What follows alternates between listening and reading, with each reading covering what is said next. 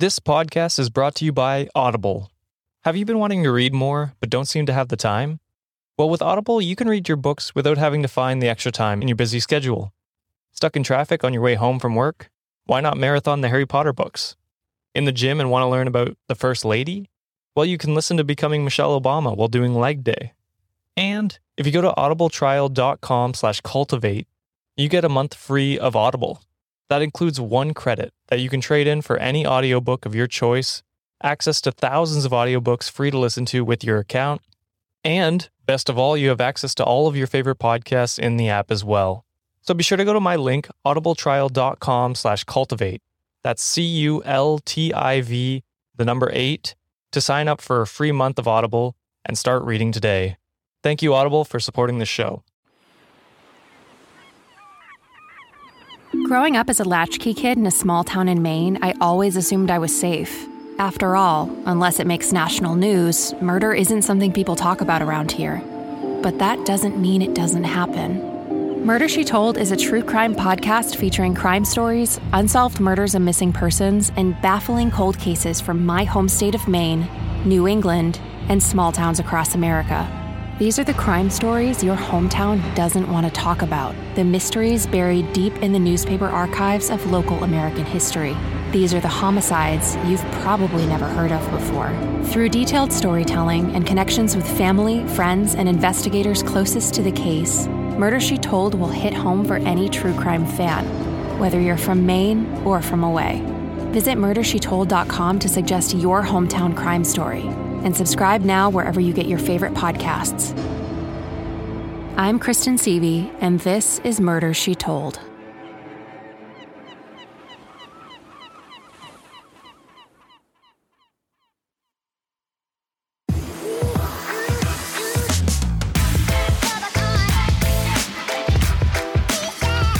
Hi, Fred. My name is Josh Shell, host of the Let's Start a Cult podcast. The only podcast that has decided to host their podcast on OnlyFans. So if you want hours of content of my feet, just search Let's Start a Cult on OnlyFans. All right, now that all the weirdos are gone, let's introduce my guest this episode. The weirdos are gone now? Wouldn't they have stayed? No, they would have gone to search my feet. Oh, true. Although they might want to stay for this episode. It's definitely weird. So, the voice you just heard is 1/3 of Shots and Thoughts podcast, 1/3 of my other podcast, Reddit on Wiki. And if he acquires a third podcast, not even the Avengers will be able to stop this man. Please welcome my good friend, Sean Salvino. What is going on, buddy? Not too much. I'm excited to be one with Fred, finally, once and for all. Yeah, it's been a while. I've been meaning to have you on for a while. It just haven't matched up. So I'm glad to have you on for this episode. For sure. Thankful to be on here. So, Sean, before we get started, I have to ask you, how do you feel about murder and more specifically mutilation? What are your feelings on that? All around bad, not good stuff. But Okay. I guess, I'm not overly sensitive to it. But in the grand scheme of things, not good stuff. Not a fan, but you won't shy away if it's presented to you. Yeah, exactly. My wife watches way too many murder shows, murder podcasts for me to be weak to it, I guess. Interesting. Maybe you should just be always looking over your shoulders then, because she knows everything, like how to hide a body, basically.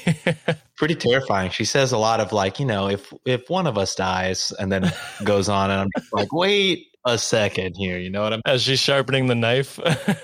Plotting my murder. Well, I hope she waits at least an hour for us to finish this episode before she does that. Because in today's episode of the Let's Start a Cult podcast, we will be covering the story of the Ripper Crew, a group who terrorized Chicago with a series of abductions and horrific killings between 1981 and 1982. Later, it would be revealed that they would eat amputated breasts of their victim as part of their sickening satanic rituals. They may have committed these horrific murders, but one of the cult members has since been released from prison. Even their leader will be eligible for parole in a few years' time, despite the authorities describing him as worse than the infamous Charles Manson. So, Sean, have you ever heard of the Ripper Crew, also known as the Chicago Rippers? No, holy shit. That sounds like a comic book, like a Batman gang villain. Yeah, that's a very good description. It sounds awful. Yeah, you definitely buckle up because this one starts dark and gets even darker as we go. So definitely a trigger warning for anyone who needs that. This episode does get extremely graphic. Unfortunately, Sean, you are stuck here, so you can't go anywhere. Me. Are you ready to jump into the Ripper Crew? I guess I have to be now after that warning. I didn't tell you what it was going to be about, but this is payback for all the smut you made me read on Reddit on Wiki. So Totally fair. Yeah. All right. The Ripper Crew is widely regarded as one of the most prolific serial killers in American history. But despite this notoriety, not much is actually known about the early years of the group and its four members. Robin Getch, Edward Spritzer, Andrew Kokorales, and Thomas Kokorales. Those are the four members. What has been disclosed to the public, though, is that Robin Getch, the group's leader, had been arrested sometime in 1979 and charged with contributing to the sexual delinquency of a 14-year-old girl. Starting off... like I said, starts dark, gets worse, if that's possible. But this wasn't his first brush with the sexual-related offense. As a teenager, Getch had also been accused by his family members of molesting his own sister. Yeah. No.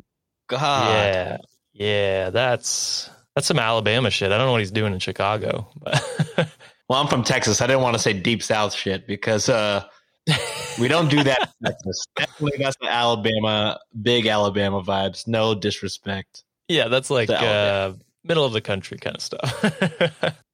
So, in a bid to cure him of this quote-unquote sickness, his parents sent him to live with his grandmother, but their efforts were in vain. He continued to exhibit other disturbing behaviors throughout the years, with his wife even admitting that he loved to slice her breasts whenever they had sex. Oh, whoa. What? Yeah. What? He had a wife? Well, that is on alone fascinating.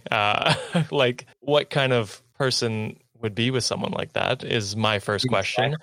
After the first slice, like, it's probably not good to be here.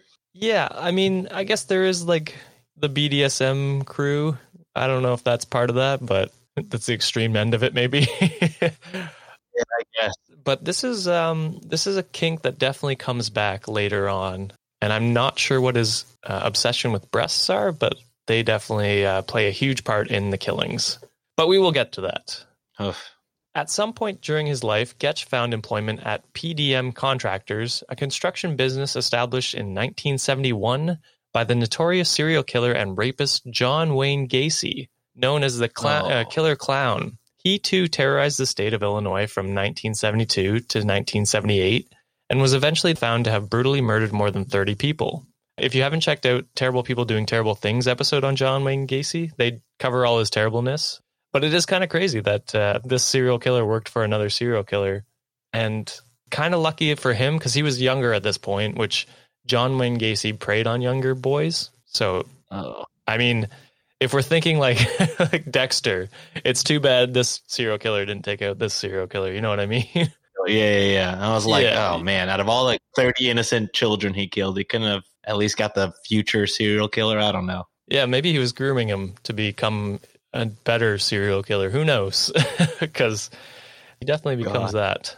It isn't known exactly how Getch met Edward Spritzer and the Kokorales brothers, Andrew and Thomas. However, sometime in the early 1980s, the four began to spending time together, with Getch becoming the de facto leader of their group, thanks to his innate charisma and authoritative personality. So he's basically the John of our group, Sean. Let's not draw parallels between us and Rippers. Yeah, okay, that's fair. The four of them would all hang out together at Getch's house, waiting until his wife left for work before heading up to the attic, which they referred to as the Satanic Chapel. Dark and lit only by candles. It's par for the course so far. Dark and lit only by candlelight, the room featured an altar draped in red cloth, as well as 6 red and black crosses that had been haphazardly painted on the wall. Spritzer and the Kokorales brothers believed that Getch possessed supernatural powers, which he used to control others both physically and mentally. They were convinced that this sphere of influence included them, However, they welcomed this idea, thinking that this gave meaning to their lives and a sense of purpose. Unfortunately, they believed that this purpose involved them committing a series of horrific murders. Yeah, no, that's right. They believed that this purpose involved them committing a series of horrific murders. Yeah, so it's kind of weird. They're kind of weird. They're like, we think he's controlling us, but we're cool with it. We're cool with it because we're not doing anything else. Where do you find these just clueless idiots? Yeah, I don't know. I don't want to be rude because mental health and whatnot, but Jesus Christ, they murdered so many of these people. Yeah, that's fair. They're probably assholes for sure. Yeah, definitely assholes. Yeah, I don't know where you find people like this. I mean, once you find the one brother, maybe it's just easier. The other brother just follows along, but fair. So you're really only finding two, and then the other follows. On June 1st, 1981, detectives arrived at Rip Van Winkle Motel in Villa Park, Illinois, after receiving a call about a foul odor coming from behind the lot. They ventured into the area expecting to find a dead deer, but encountering a decomposing body instead. It was clear that it had been there for some time, with maggots and wildlife reducing it to mostly bone and a few pieces of flesh still clinging onto them. Despite the body's destroyed state, the authorities were able to conclude that it had been a murder victim due to the pair of handcuffs wrapped around its wrists, as well as a gag crammed in its mouth. What horrified them most, though, was the fact that the corpse was missing its left breast, which implied a sexually motivated killing. So there's the breast thing again, and as I said, it's going to come up many times. This was perfectly in line with the place where it had been discovered, since the Rip Van Winkle Motel was known for being a stopover where people could enjoy quick bouts of drugs and sex. And I wonder if they worked that into their ad campaign, like, do you love drugs? Do you want to cheat on your wife? Well, then come down to the Rip Van Winkle Motel. We got the perfect place for you. Cocaine and hookers, baby. Need to dispose of a body? Well, down at the Rip Van Winkle Motel, we don't report bodies until they are nearly decomposed. How did that fully, just a little bit of flesh left? How long was that body there? It would have to be a while, right? I don't know the science behind it, but I would imagine quite long. Yeah, I should have looked that up, but I would hazard to guess it'd be at least a few weeks, if not months, which is, you'd think it would start smelling before then. I don't know.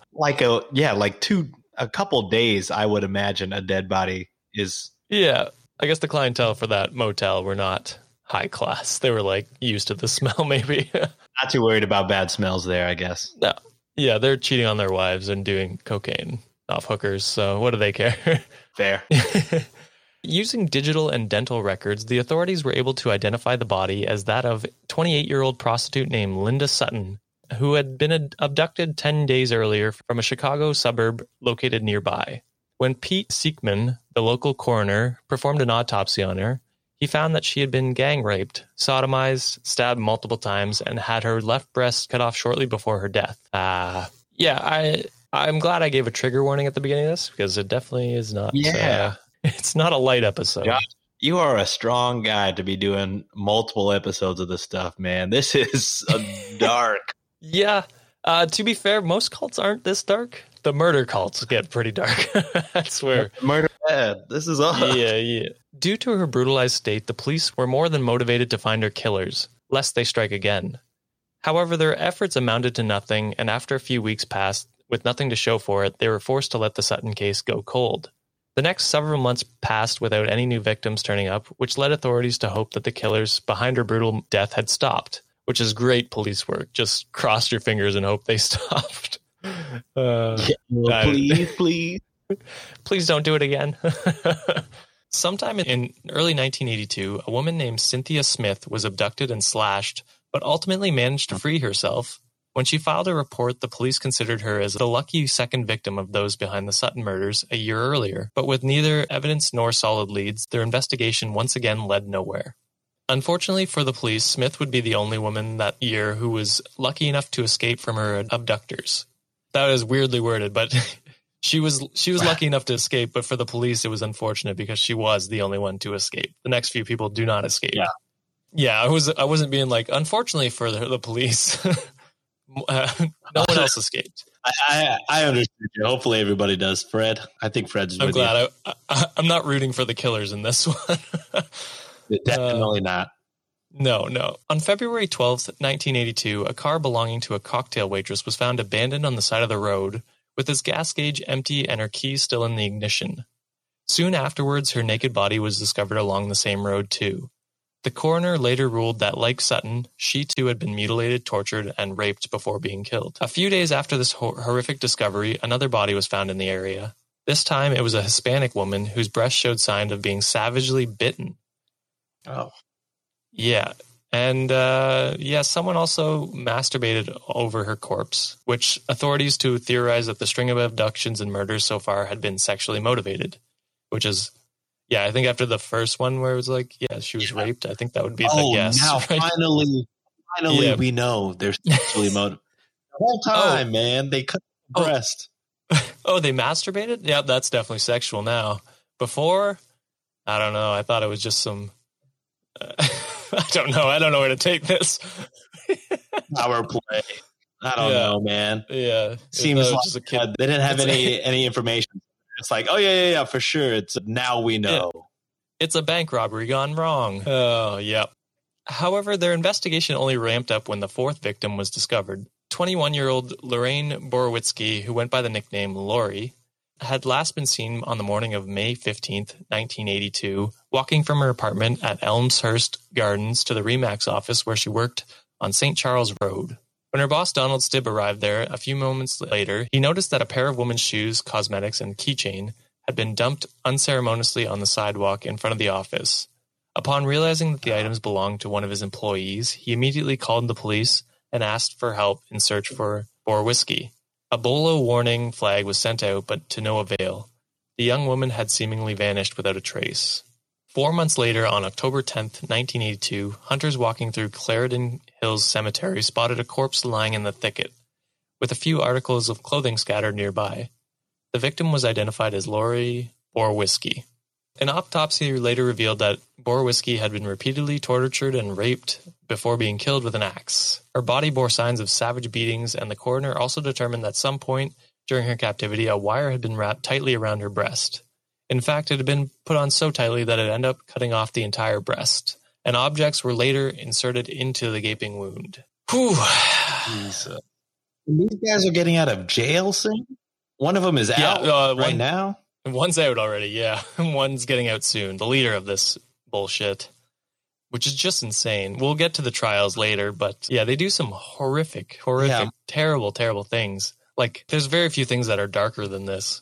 Yeah, I mean, I'm all for, using jail as a rehabilitation to, a recorrection type deal. People can change, but like, what did you say, 17, 19 of these? There's like 18, how 18? I mean, how is that not life? I mean, I'm sure we're going to get to it by the end of this, but like, goodness gracious. Yeah, you think this is what those charges are made for, like people like this. Exactly. Now, you could maybe make the argument, and like I said, we'll get to the trial part, but you could maybe make the argument for the followers to be a little more lenient, but still definitely their lifetime being in jail. But yeah, the main guy should definitely be locked away for many, many lifetimes, I think. Exactly. Yeah, so that was a short break, but now we're getting back to the terrible things. Because Borowitzki had been found 4 months after her abduction, the authorities theorized that after she was killed, her captors, for some unknown reason, decided to keep her corpse with them before dumping it at the cemetery. This was corroborated by her family's claims that they had thoroughly searched the area before the hunters made the gruesome discovery. On September 30th, 1982, a few days before Borowitzki's body was found, another body of the murdered young woman was unearthed in a field in a nearby town of South Barrington. She was identified as 30-year-old Shu Mak, an immigrant from Hong Kong, who had disappeared on the night of May 29th, 1982, after being dropped off by her brother. He had last seen her at the Barrington and Irving Park roads in Hanover Park, the same area where her body would be found a few months later. The autopsy determined that Shu had died from a fracture to her skull. However, her body was in such a destroyed state that her sister, Ling, was only able to identify her by her clothes she was wearing. Like, that's crazy. Like, and the first one, they could only identify her by her teeth. Now, that was more due to decomposition, but still, it's just the abuse that they do to these bodies. Just horrific. Yeah. Throughout 1982, the death toll steadily rose, sending waves of terror and anxiety throughout this entire state of Illinois. The public's fears were exacerbated by the lack of developments in the murder investigations. Since the bodies were always discovered in severely mutilated states, fingerprints and other kinds of genetic samples often couldn't be obtained from them. But on June 13th, 1982, a few weeks after Shumack disappeared, a prostitute named Angel York was propositioned by a man who called himself John. It's John. Oh, no. I should have had John on. Damn it. Nah, he wouldn't have been alive back then. He's old. He's not that old. Upon getting into his van, she was attacked by his two friends, who had hidden in the back seat. They handcuffed her to the vehicle's inside, handed her a knife, and forced her to make cuts upon her own breasts. The men weren't satisfied with the wounds that she made, though, and one of them took back the knife and gave her much deeper slashes. Oh, Jesus. Golly. Yeah. Oh, God. I almost want to skip this next part. A big trigger warning. After masturbating into the gashes, he duct taped it shut and forced Angel out of the van, dumping her on the street. That is a terrible thing to happen, but it is. I'm glad that she managed to escape. You know what I mean? So she lived? Yeah, they dumped her out of on the streets, and she actually fled to the nearby police station where she told them about the experience. The authorities theorized that her abductors were the ones leaving a trail of brutally murdered young women across the city. However, Angel couldn't remember any specific details about the men and the van. Because of this, the trail once again went cold. Golly, man.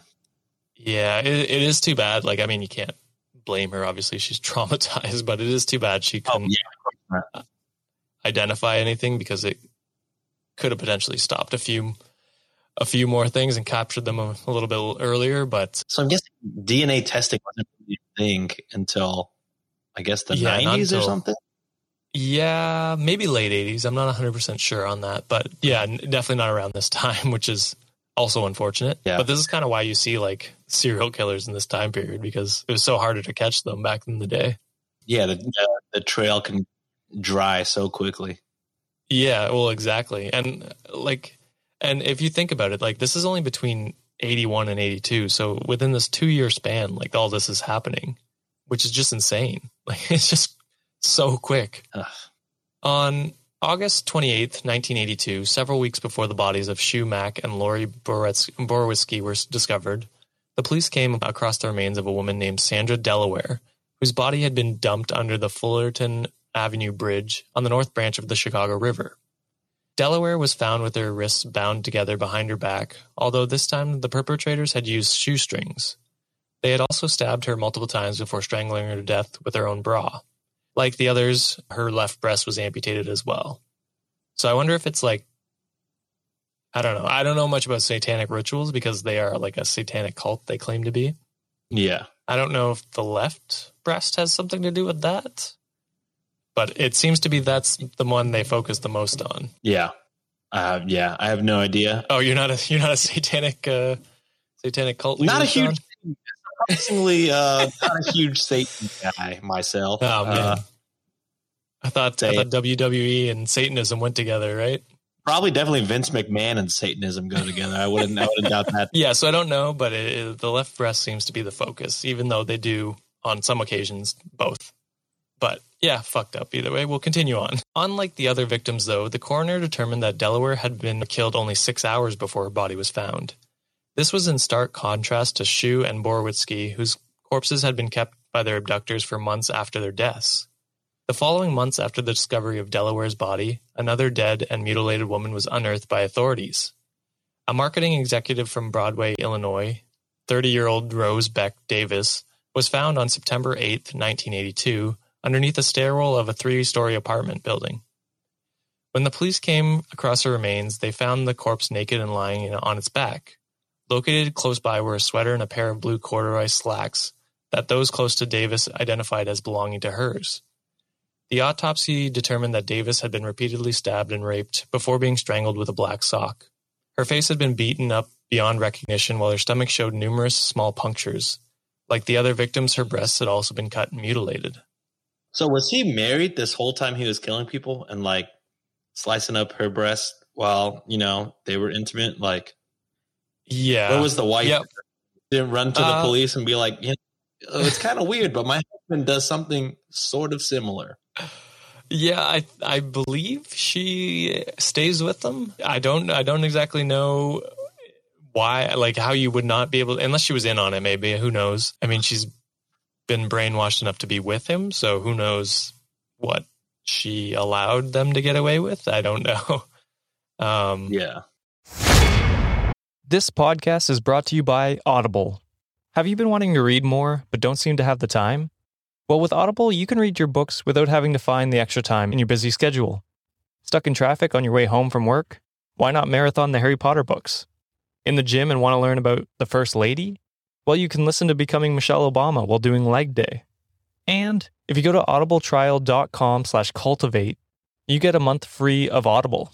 That includes 1 credit that you can trade in for any audiobook of your choice, access to thousands of audiobooks free to listen to with your account, and best of all, you have access to all of your favorite podcasts in the app as well. So be sure to go to my link, audibletrial.com/cultivate.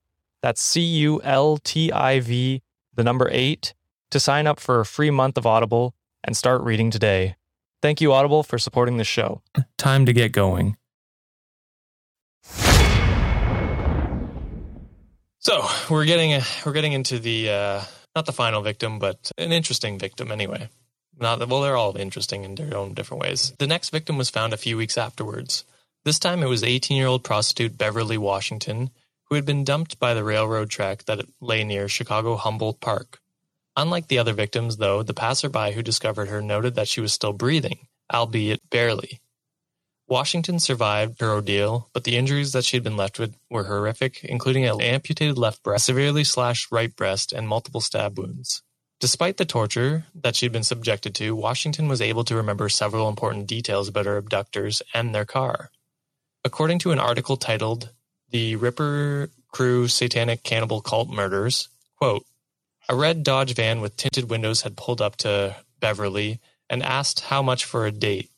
When the driver offered her more than she was asking for, she became nervous, but got in the van anyways. She told the cops all the details she could remember, including the feathers hanging from the rearview mirror by a roach clip. The driver was a slender white man about 25 years old. During her attack, he wore a flannel shirt and square-toed boots. She said he had greasy brown hair and a mustache. End quote. She's a beast for remembering all. Oh, 100%. And just surviving that awesome. whole ordeal. Yeah. Very, very strong of her to be able to even recollect stay, and stay conscious the whole time and put it all in her memory. Kudos to her, for sure. Beverly said that she was made to get in the back of the van, which could only be accessed through a hinged plywood door. Very sketchy already. There he handcuffed her and forced her to perform oral sex on him. Afterwards, she said, quote, then he raped me and shoved some pills into my mouth and made me wash them down with soda pop. I blacked out, and the next thing I remember was I was in the hospital. End quote.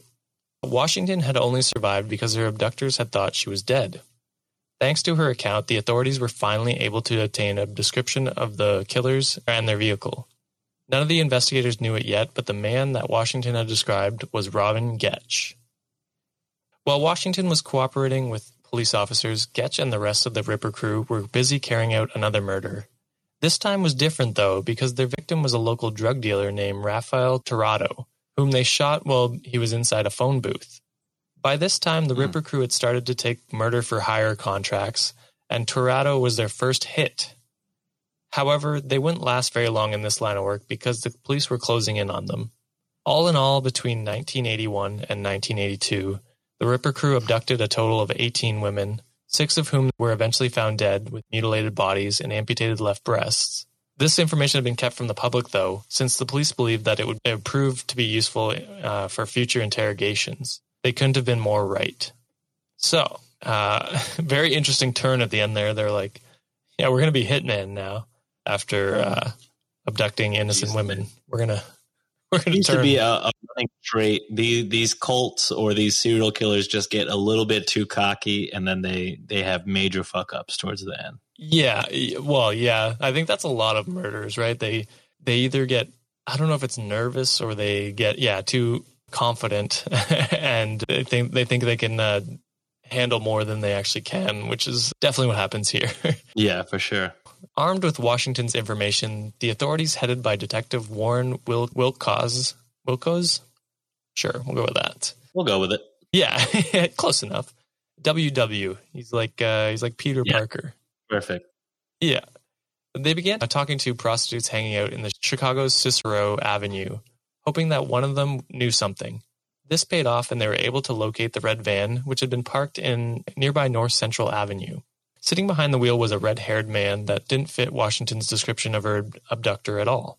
The interior of the vehicle, though, matched her account, right down to the carpeted floors and the electrical wiring running along its walls. Upon questioning the driver, the police officer learned that his name was Edward Spritzers, and the van belonged to his boss, Robin Getch, who owned a business called R&R Electrical Company. Spritzer also told them that he was headed to an apartment where he had been hired to remodel. He allowed the police officers to follow him to the site, and once there, called Getch to come over so that he too could be interviewed. When Getch walked out of the apartment unit, the authorities were so shocked to see that he completely fit Washington's description of her almost killer. He was even wearing the same shirt and boots that she had claimed to have seen him in. So she nailed it, like with the description. Perfect. However, the police officers were still surprised that he seemed calm and composed while talking to them, which led them to consider that if it had been a mix-up.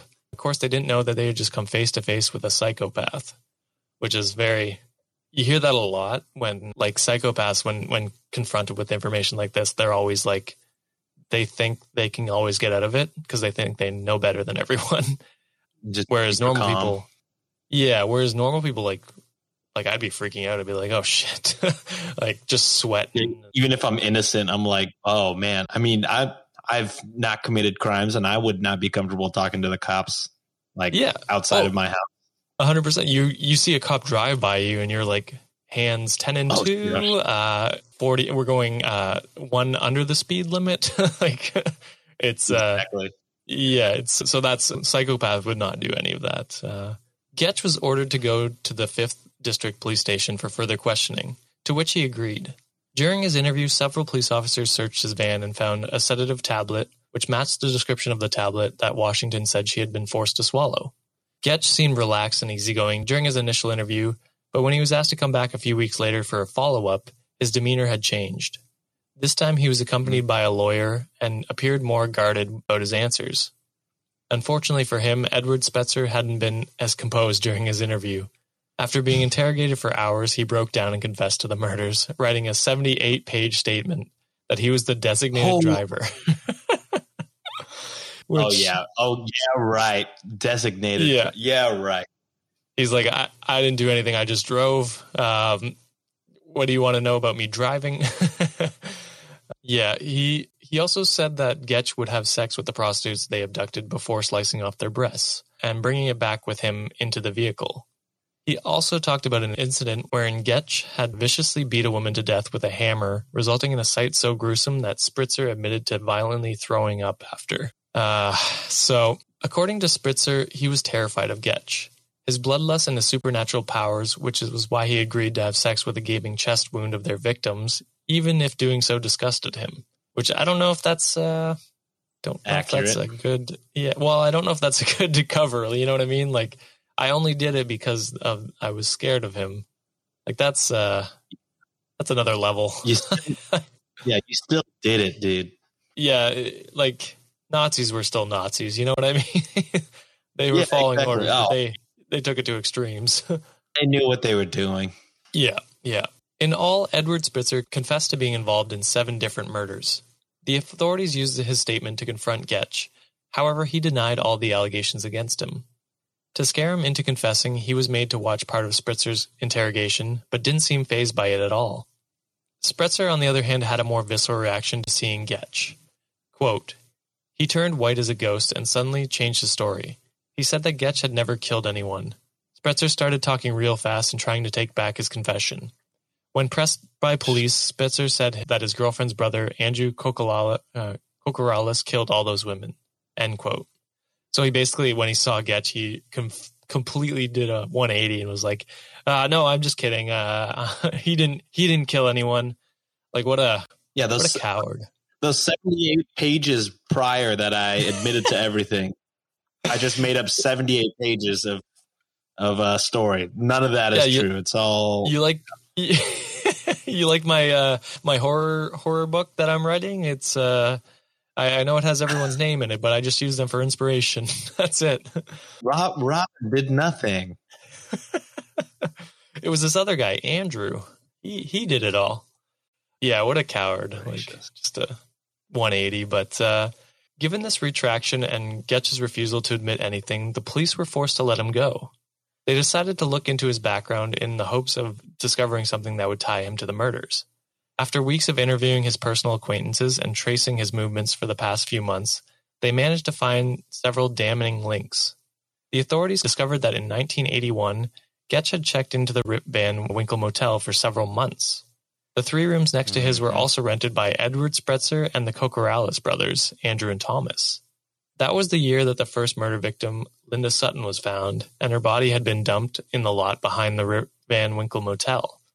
Which, I mean, as a murderer, like, at least try and dump it further away, you know what I mean? Like, they didn't even try. Yeah, they walked 100 meters. That's good. Yeah, that's a good enough spot. They'll never catch me. Return to the scene of the crime. Yeah, you can't return to the scene of a crime if you never left it. That's genius. Andrew Kokorales was immediately brought in for questioning, especially since Spitzer had alleged that he was the one who committed the murders. It didn't take long for him to break, and the police noted that his confession included details about the victims that hadn't been disclosed to the public. The information he gave was also eerily similar to the coroner's reports, which cemented their belief that he had been involved in the abductions and killings. Kokorales told the authorities that he made use of piano wire to cut off the women's breasts. That wasn't the most disturbing part of his confession, though. According to him, all 4 members of the Ripper crew would take turns masturbating into the amputated breasts before eating parts of them during their satanic rituals in Getch's attic. Oh, my God. Yeah. So, these guys were fucked. Dude, fuck these guys, man. Yeah. You ever heard that game? What is it? The cracker game frat boys play? No? Okay, we won't even go there then. Look it up if you're interested. It reminds me of that, but they all eat it instead of just one person. That gives you a hint as to what the cracker game is. In total, Andrew Kokorales admitted that to being involved in 18 murders, including that of Rose Davis's and Lori Borowitzky's. He also described the killings of Sandra Delaware in sickening detail. I will not go into the details because I am tired of going into these details. I don't blame you one bit. Yeah. Andrew's brother Thomas was also brought in for questioning. Upon learning that he failed the polygraph test, he broke down and admitted to everything, even confessing that they had brought most of the victims to their satanic chapel in Getch's home in order to rape, torture, and murder them. He claimed that they used a variety of knives and ice picks to mutilate their bodies and referred to their practice of eating parts of the amputated breasts as taking communion. So, no, kind of like a cracker, right? No, definitely. Let's before God strikes us where we stand. Yeah. I've never been to a church like that, but we'll move on. He also told the authorities that Getch would keep the remains of each breast in a special box. Once when he looked inside, Thomas Kokorales counted 15 of them. In total, Thomas Kokorales admitted to being involved in 3 murders, including that of Lori Borowitzky's. Needless to say, the investigators were horrified and sickened by the confessions that they have heard by the 3 men. Elmhurst Police Detective John Miller even said, quote, "I've done many homicide cases, and I've never heard anything so horrendous in my life. Thomas Kokorales talked about raping the women, stabbing the women, having sex with the knife wounds, and cutting their breasts off to leave what he called Robin's mark," end quote. Oh, like, that is God. Dark and just disgusting. Like, imagine being a police detective for a major city and he's saying this is the worst thing he's ever seen. Like, that is saying something. Yeah, for sure. Especially, they see a lot of Chicago shit. Yeah, especially Chicago, right? Ugh. And Gacy was Chicago too, right? Like you said he earlier? was, yeah. Not too long before that. It would have been around 10 years before that. So, yeah. Goodness gracious. I don't know what's in the water there, but I hope they cleaned it up since the 80s. Hopefully. Armed with these confessions, the authorities executed a search warrant on the homes of all 4 members of the Ripper crew. Inside Getch's house, they discovered the Satanic Chapel, as well as the rifle that killed Rafael Torrado, their final murder victim. Throughout the investigation, Getch maintained his innocence and claimed that he had neither harmed the women nor forced Spretzer and Cocorales brothers to do so. In an attempt to avoid going to trial, he declared himself insane, but was deemed competent enough by numerous medical professionals who evaluated his mental state. I don't know. He's probably insane, but still, I don't know if that gives you a free pass. Yeah, if I was a mental expert, I'd be like, oh no, he's definitely sane. Fuck this guy. True.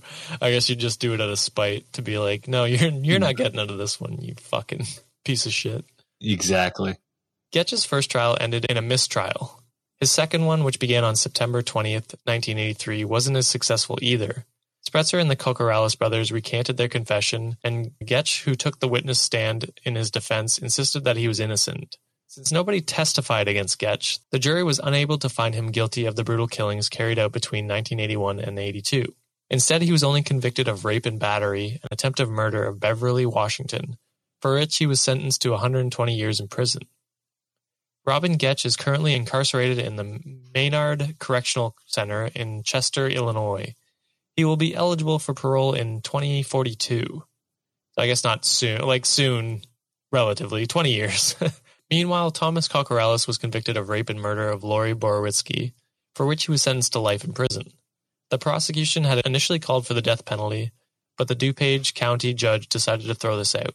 In 1986, the Illinois Appeals Court reversed Thomas Cocorales' guilty verdict, citing legal errors in his original trial. He was granted a new trial and pled guilty to the murder of Lori Borowitzki, for which he received 70 years prison sentence. In 2017, Thomas Cocorales came up for parole. To force him to stay behind bars, the authorities tried to have him committed as a sexual violent person and cited the various murders that he had participated in, including that of Shu Max, whom he admitted to raping. However, the psychiatrist who evaluated Thomas determined that he wasn't sexually violent. Despite widespread criticism, he was released from prison in March 2019 after serving only half his sentence. So off of one psychiatrist? No, there was a few. It was multiple psychiatrists. Thomas Cocorales must register as a sex offender as long as he's living in Illinois. He currently resides in the city of Aurora, located a few miles west of Chicago. I like to say the city just so everyone knows in that city where he is, just to have a heads up if anyone's listening from there. Meanwhile, his brother Andrew recanted his earlier confession, in which he admitted to beating Rosebeck Davis to death with a hatchet. Despite his claims, though, the jury, after 3-hour deliberation, found him guilty of raping and murdering the young woman and sentenced him with the death penalty. The next few years saw Andrew Cocorales appealing several times, all of which were denied. He also claimed to have been suffering from a schizophrenic break at the time of Davis's murder and blamed his original defense attorney for failing to enter a plea of not guilty by reason of insanity. The Greek Orthodox Church, which the Cocorales brothers were a part of, even became involved in an effort to save Andrew from the death penalty.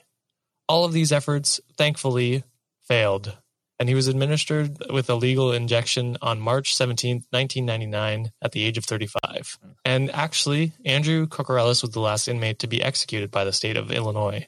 His death came almost 12 years before Governor Pat Quinn enacted legislation on March 9, 2011, that abolished capital punishment, which led him to commute the sentence of 15 inmates on death row to life imprisonment without parole.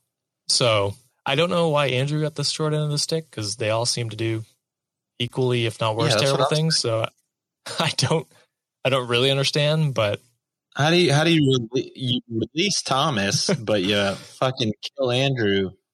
Yeah. What? Yeah. They're like, we can't have both brothers in prison, so we're going to kill one and release the other.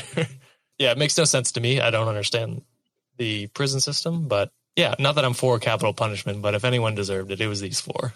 Yeah, I don't really believe in capital punishment, but it's like there should be a special place for just obviously evil people.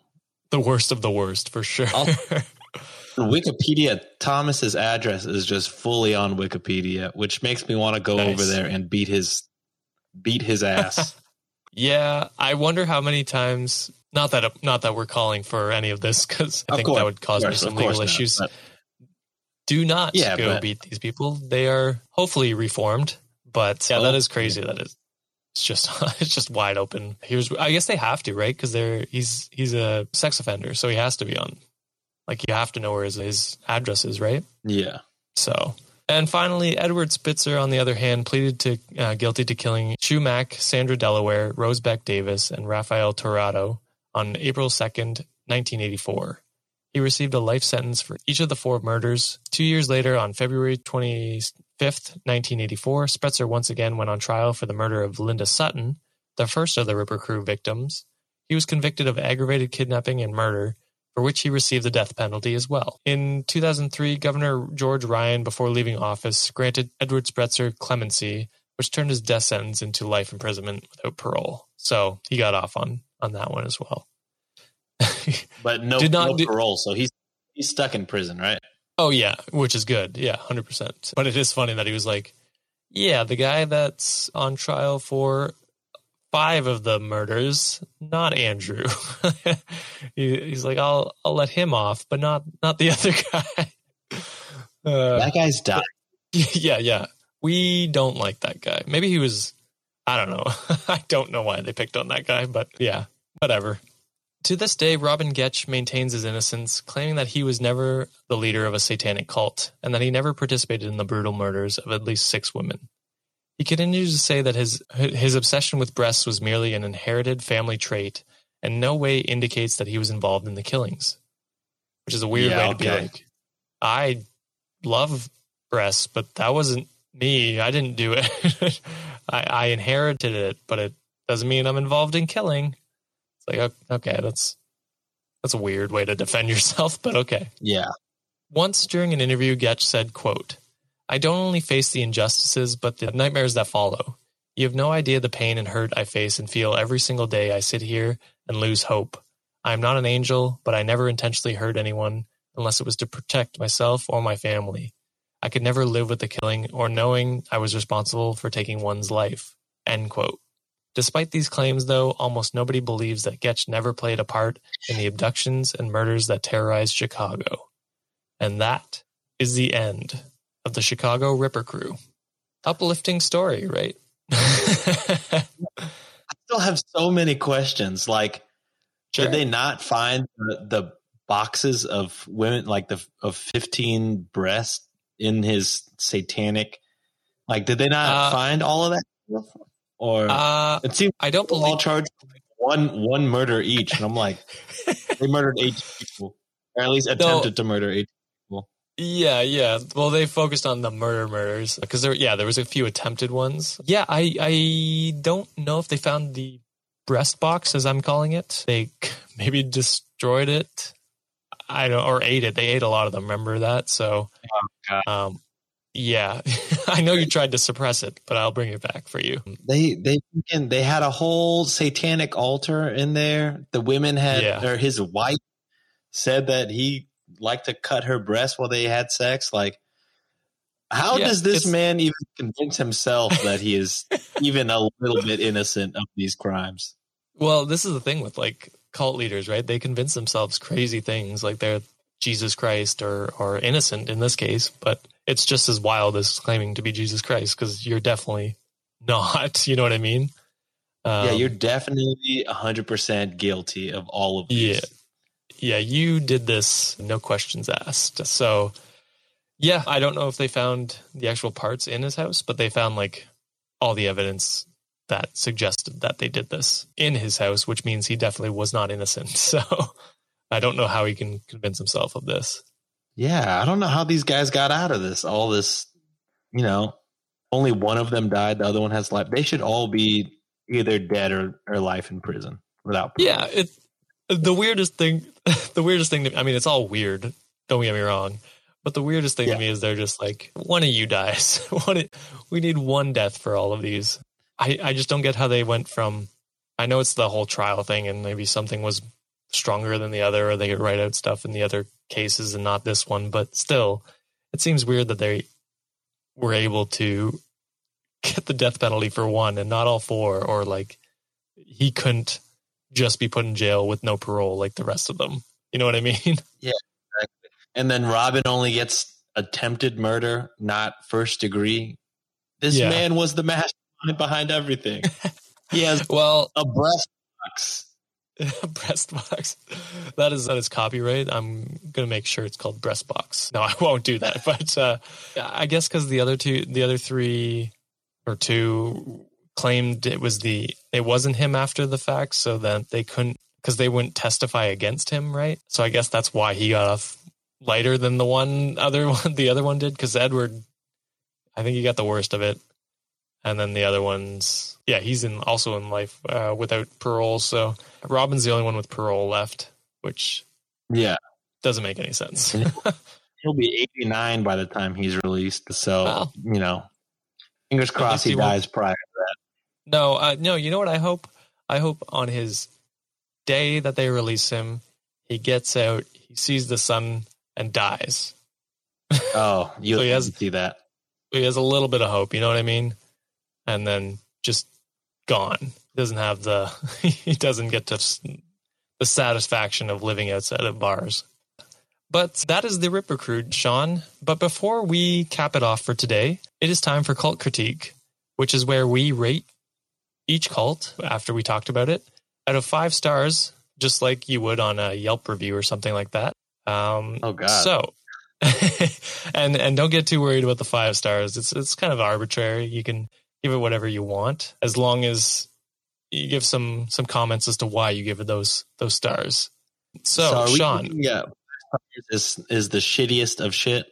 Honestly, it has gone either way, so it is completely up to you. There's no there's no rules to this. Whatever you say, if you go 5 stars, I love them. 5 stars, I hate them. We will accept whatever you whatever you say. So out of 5 stars, Sean, what will you rate them and why?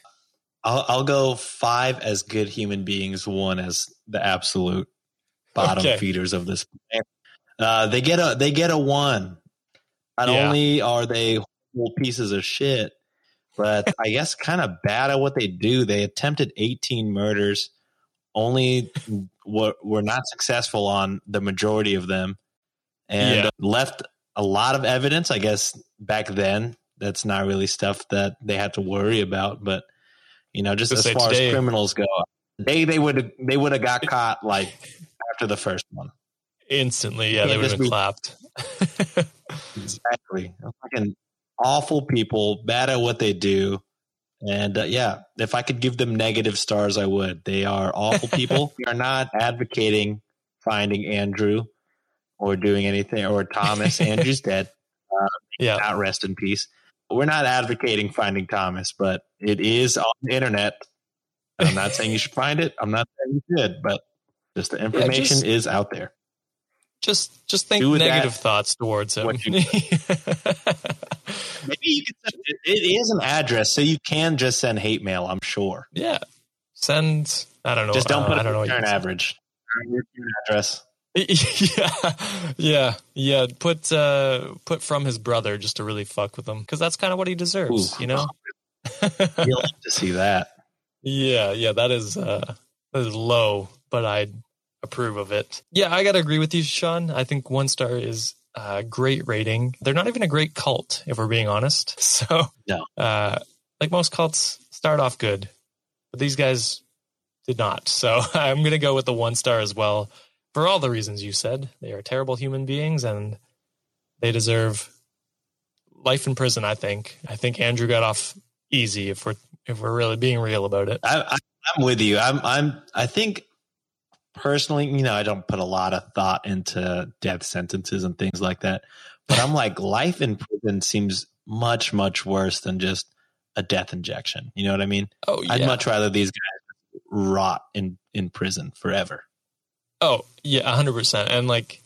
And there is something to say about rehabilitation, but it's clear that Yes, for sure. with the quotes from Robin, it's clear he has not repented or done anything to come to the grips that he did these things. And I doubt he ever will. So those are the kind of people that I'm okay with leaving behind bars for life. The other people, it's unclear if they, realize what they've done and try to make amends. I hope they have. I hope they are good people now and contribute to society, because that is the idea, I guess, of prison and trying to rehabilitate people. Justice. Yeah. I mean, there's conversation to be had about whether America's justice system does that, but we can only does not. There's no discussion needed. It does not work towards rehabilitation. It is very, very much meant for the profits. They're all for profit. Nothing sends America like capitalism. So yeah, like profit prisons. What is it? Basically as low as it gets. But so hopefully they are better people now. But I also am okay with them being behind bars for the rest of their life, because I don't think people like that should be roaming around. Thank you, everyone, for listening. Sean, why don't you tell people about Shots and Thoughts? And if you want, you can tell people about Reddit on Wiki. I'm sure they've heard it enough from me, but Shots and Thoughts for sure. Let's hear about it.